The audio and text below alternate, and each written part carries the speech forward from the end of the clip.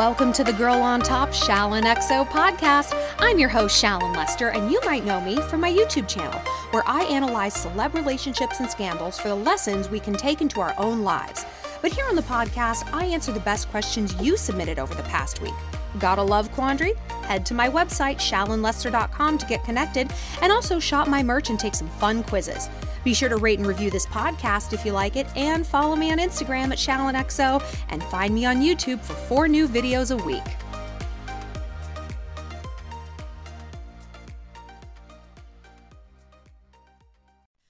So to begin, let's do our relaxation exercise. We're going to inhale through the nose and out through the mouth. One more time, this time focusing on dropping the shoulders, relaxing the jaw, taking the tongue off the roof of your mouth and breathing into your low belly. And again, hold for a few seconds and exhale. Doesn't that feel nice? Just like a little massage for your brain. It's fabulous. Okay, so let's get into the questions, because usually on the channel, we talk about a celeb scandal, but on the podcast, we go into the questions you guys have submitted to me, because we can learn so much from each other and all the stuff that we go through together, right? Okay, so Livy sent this. She said, I just broke up with a guy I've been dating on and off for 2 years because I didn't feel like it was moving fast enough for marriage. I'm divorced in my 40s and he just turned 50. He's never been married, by the way, but he's got a 20-year-old son. As soon as we broke up, he starts dating a 28-year-old. He lives about 3 hours away, but he owns several vacation rentals in my area, so he's here in my town every weekend and calls me constantly like we're still together. We even spent Thanksgiving together. My question is, I don't want to be friends with this guy because I want more. How do I get him to marry me? Now, you might be thinking, okay, well, Shallon, I'm not 40s and divorced. I'm not 50 and I'm not dating a guy who's 50, whatever. Why are you reading this question? Now, I'm just going to tune this out. This question doesn't apply to me. Oh, girl. Yes, it does. If nothing else, it shows us that men are men are men, whether they're 20, 30, 50, or 150. The issues we face don't really change. And that's kind of what it took me years to realize. I thought there was going to be some magical age where I would just grow out of all of my issues. I'd wake up when I was 25 and I would no longer have eating issues, and I would know exactly what to do with boys. It doesn't really work like that. So unless we get it together early on, we're going to keep facing the same problems, And I remember watching Sex and the City, like when it was on, and there was the episode where like Charlotte turned 36 and blah, blah, blah. And Carrie was like stressing about some breakup. And I remember thinking, if I am 36 years old and I'm still having issues with boys, I'm going to kill myself. Well, guess what, girls? You will still have issues with boys if we don't figure it out. So that's why we're talking about Livy's problem, because it actually is a problem that a lot of us have gone through no matter what age. So real talk, this guy is not going to marry you. Livy, he's not going to marry you. He's not going to marry anyone. And here's where the age does split. Like, this dude is 50. He's on his path. He's got a kid. He's checked those boxes. He's not looking to walk down the aisle. If you're 41 and divorced and you want children, this is not your dude. This is not your dude, What he does want is a woman who will stick around no matter what bullshit he pulls. And guess what? He's found it. You. He's found it in you. Like, it was interesting to me that, he comes for the vacation rentals and we see each other. So he's not coming just to see you. No, you are just this bonus package that comes with it. He is coming for his business, his bag, his goals. You are not one of those things. You're like a nice bonus. Yeah, but no. So you take that away. If those rentals burn down, would you never see him again? Would he ever make an effort? My guess is kind of no.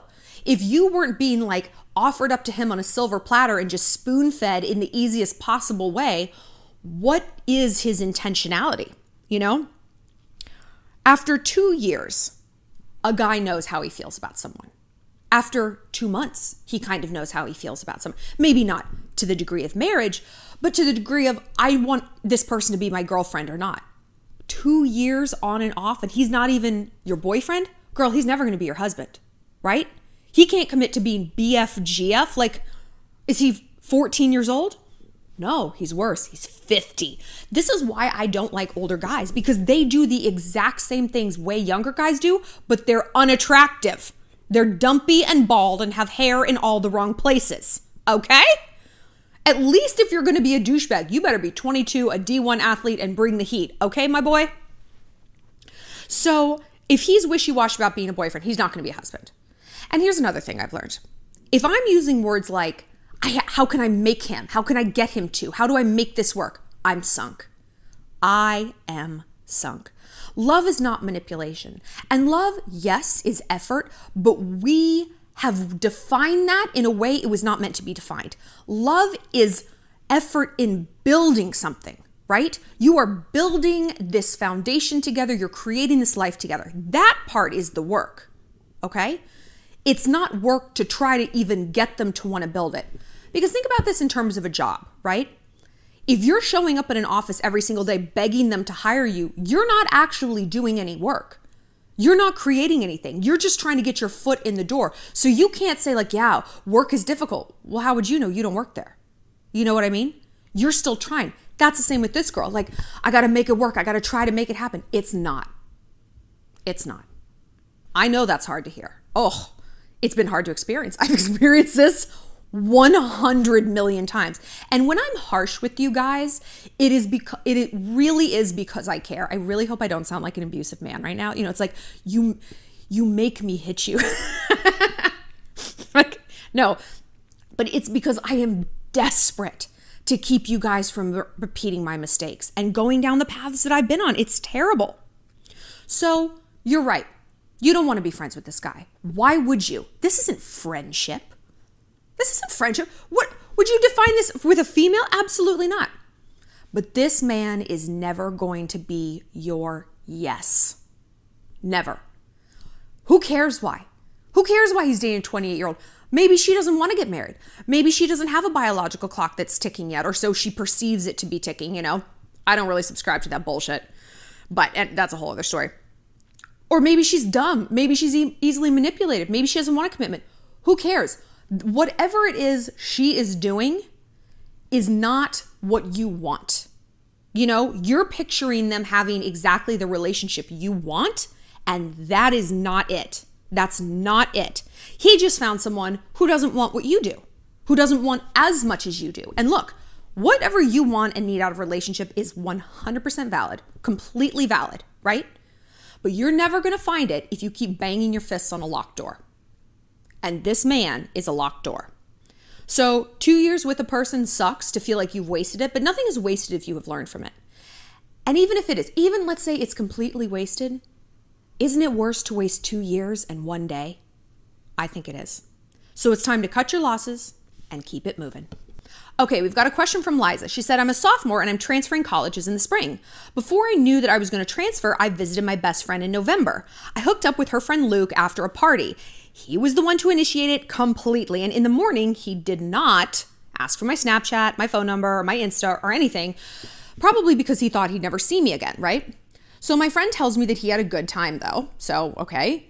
Now I think I like him, but I have not been in contact. He's so hot and he's so awesome though. Now that I'm moving there, I have no clue how to act around him. I can't be friends with benefits with him. I like him too much. How can I make him like me even though we already slept together? So we're going to go back to the question I just answered. Make him. How can I make him like me? Doesn't that phrase make you tired? Make something. You know what I make? Dinner, reservations, trouble.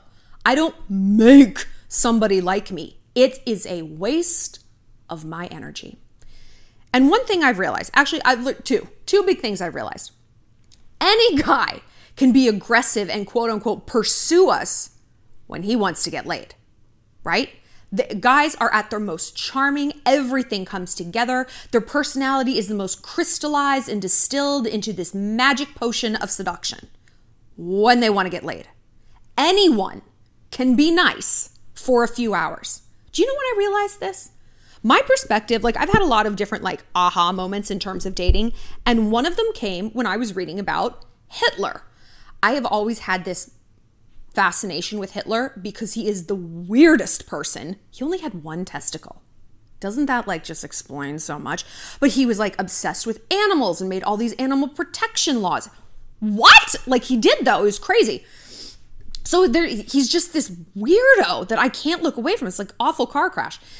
And people, many, many people attested to how charming Hitler was at a party. And I had this light bulb moment. I'm like, holy shit, even Hitler can be charming.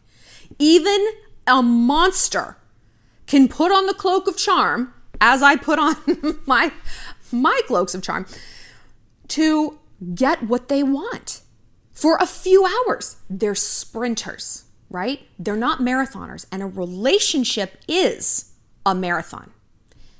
And look, the number 2 thing I've realized, don't make excuses for why a guy isn't reaching out. He's not making those excuses, right? No. 9 times out of 10, when you guys message me, it's like, well, my boyfriend, he was doing this because of his depression, blah, blah, blah. I'm like, was he saying that? Was he coming up with that excuse? I kind of don't get the impression that he was. You are filling in those blanks for him. Think about this. You are making apologies for a man who doesn't even care enough to apologize himself. Doesn't even give a shit enough to shuck and jive and come up with some baloney about why he's not speaking to you or reaching out or pursuing you. All we're doing is breaking our own hearts. This guy isn't pursuing you because he doesn't want to. That is the ugly, ghastly truth. But we got to walk in the light of the truth. And remember, the light doesn't always feel good. We look at the light, we squint, our eyes hurt, I hate it. But we know we have to be in it. We can't live in the dark, right? That's not healthy for us. We'll shrivel up and die. It's the same with information. Yeah, maybe he didn't think that there was a point to getting in touch and staying in touch. He'd never see you again. Then let it go, right? Because this goes back to the Hitler thing. And I just realized I've talked about this Hitler thing in a previous podcast. I don't know why I bring up Hitler so much. I'm sorry. That weird mustache. Ugh. The Hitler thing, like, anyone can be charming when they want something. And girl, you don't know him. You don't know him. You know the him that wanted to get laid. What is the him when there is no sex at the end of the tunnel, you know? When there is no carrot on the stick? What is the him when he's taking you out on a date and he's not going to get his dick sucked at the end of it? How does he act? Does he care? Is he even speaking to you? Would he even put himself in that situation? What is the him when you have a bad day, someone dies, you get an F on your final, you need a shoulder to cry on, there's not going to be anal at the end of it, my dude? How does he act? Anyone can act reciprocal when they want something, right? Because there is a reciprocity there. He's nice to you, you give him sex. Great. What a fabulous transaction.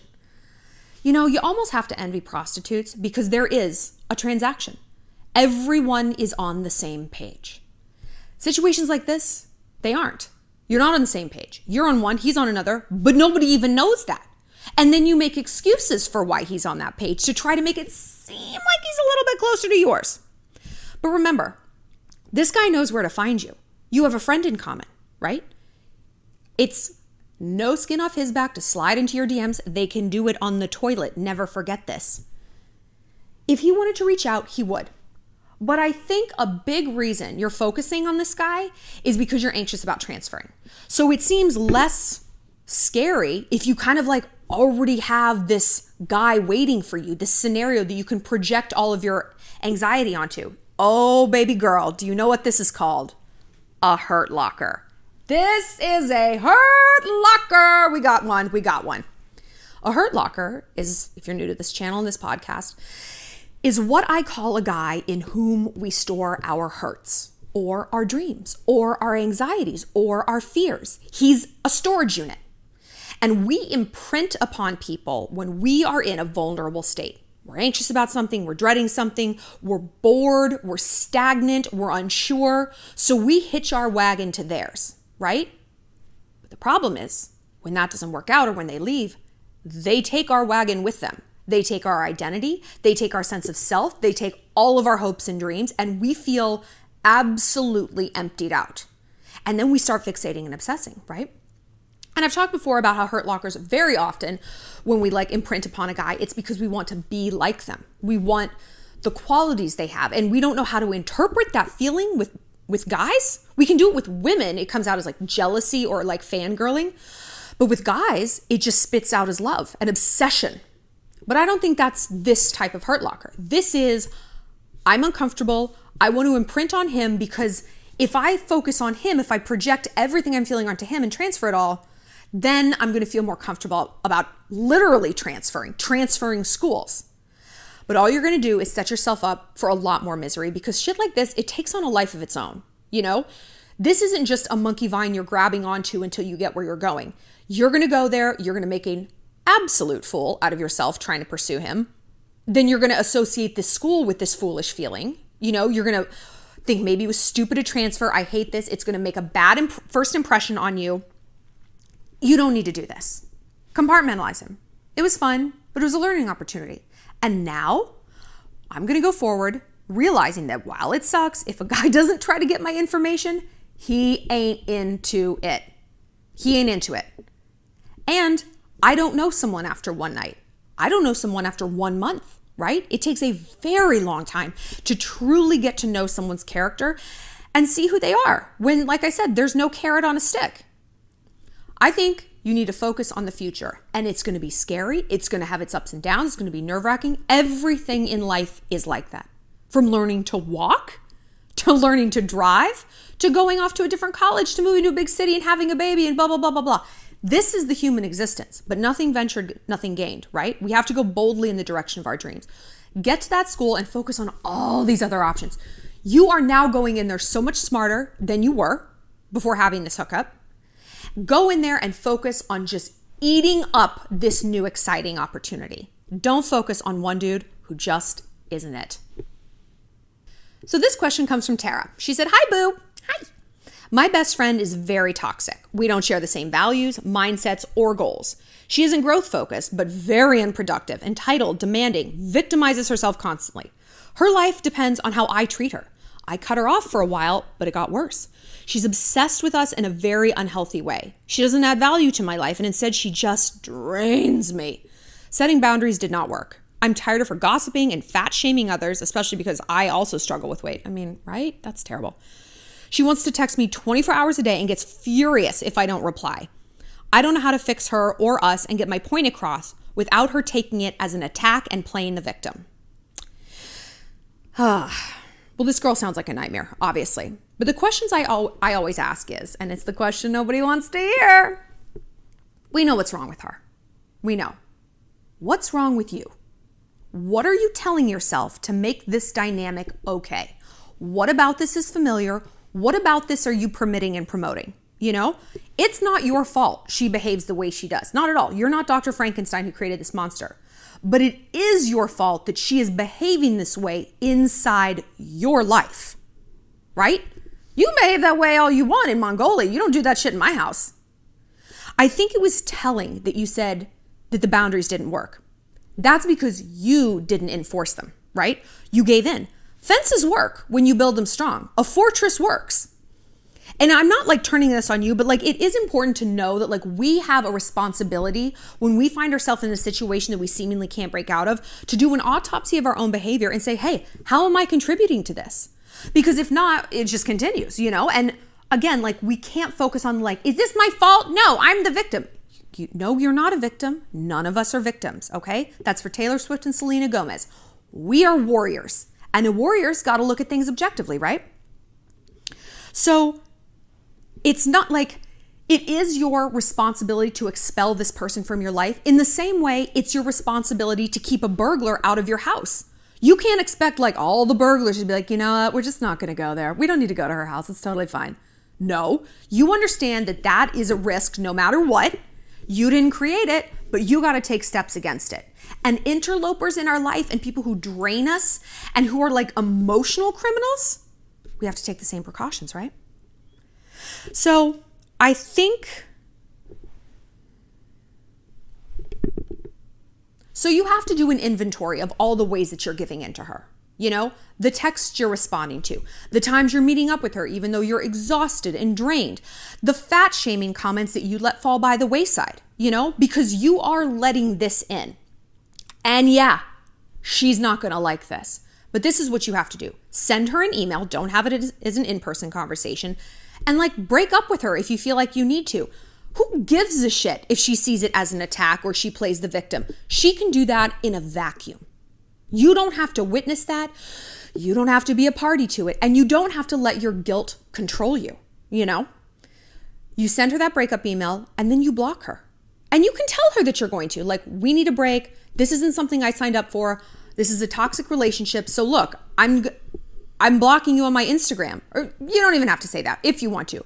But look, she's not going to take it well. She's going to kick and scream and talk shit about you and comment weird things on your social media. That's fine. That's okay. That is proof positive she doesn't belong in your life, because that means that lashing out means she's furious because she doesn't have control. When people behave like that, I don't think that that's hurt feelings. I know that people are like, oh, anger means you're hurt. Not always. Not always. Anger sometimes means you don't get to call the shots anymore and you're not in control. And people are absolutely livid about that. That's how physical abuse is. They lash out because they're not in control.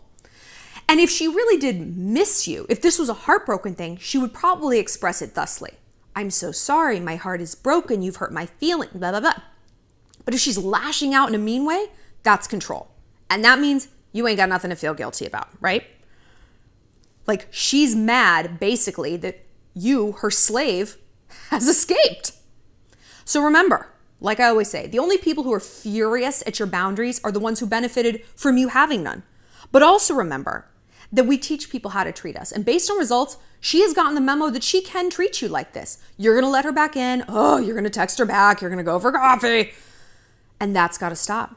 It's like training a dog or a child. They've got to know that 100 times out of 100, X behavior yields Y result with absolutely no exceptions. And look, you don't have anything to feel guilty about. If you're really concerned with safety, you don't care how a fence looks. A fortress is not meant to be pretty. It's meant to be safe. So Lauren submitted this last question, and it's a doozy. Shallon, I did something terrible. My best friend is studying abroad for 6 months, and she'll be back in January.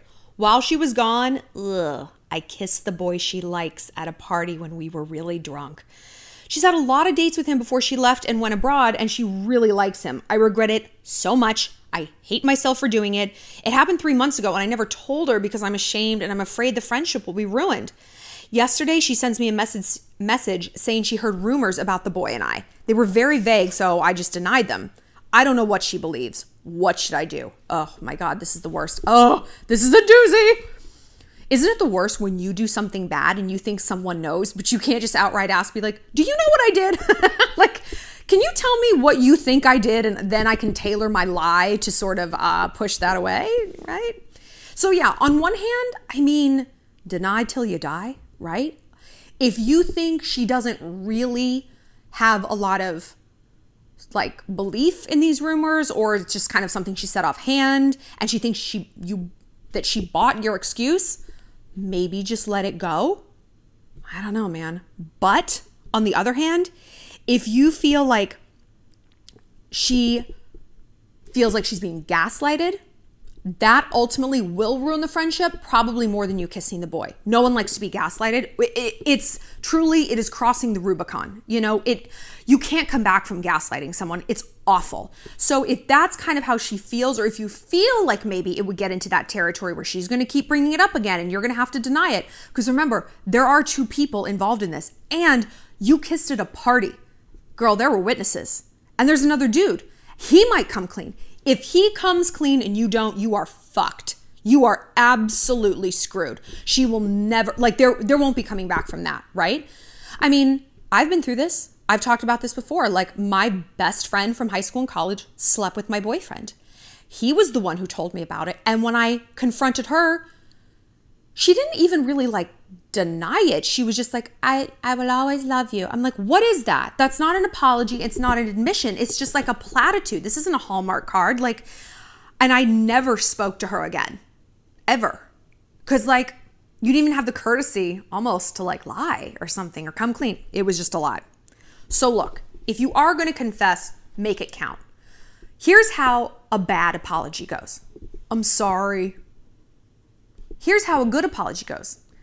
This is what I've learned from the situation. First of all, I'm disgusted with myself. I feel ashamed and heartbroken at my behavior. And this is not behavior I want from myself. And so I really dug deep and I was like, why did I do this? And you gotta figure it out, girl. On one hand, it makes sense that we kind of crush on our friends' crushes because we're pretty similar. So it stands to reason we would like kind of the same people, you know? On the other, I think it's significant when we go for someone who our friend is like very invested in. You know, it's not like you guys were just at a bar and it's like, well, may the best man win. Like she has a whole relationship with him. That tells me this might be more about you and her than you and him. That I think was the case for me and my friend. Like of all the men in Los Angeles, she had to sleep with my short, balding boyfriend. Like really? Really? And had she gotten to the root of why she did that, I maybe could have accepted that as like growth and explanation. But because she didn't, that told me she didn't learn anything. And therefore, the likelihood of this happening again was high. No, maybe she wouldn't sleep with my boyfriend again, but she'd probably lie to me again. I couldn't trust her because there was no truth. There was no realization. So if you're going to go to her hat in hand and apologize, that's how you approach it. You already do that emotional work. Not like, I'm sorry, I don't know why I did it. We've talked about this in a video before. Saying you don't know why you did something is like saying you didn't do a book report because the pages of the book were blank. No, they're not. You just didn't read them. Don't blame the book. It's the same thing. That answer is within us, right? It is our job. It is our life's work as humans to read what is written on our psyche. It's not always fun. It's not always a great story. But it is a story worth reading so that we can get smarter and wiser and advance. And you know what? Maybe you won't salvage this friendship. But if you learn from it, if you truly learn a huge life lesson, that maybe is what the friendship was there to teach you the whole time. Maybe this isn't a sad, horrible chapter in your life. It's a signpost on your overall journey. But only you can know that by reading what's written. Well, that's it for this episode of Girl on Top. Thanks for being part of the Shalantourage. If you have a love question you need some help with, find me on my website, ShallonLester.com, and be sure to connect with me on Instagram at ShallonXO and subscribe to my YouTube channel. Stay sweet, stay savage.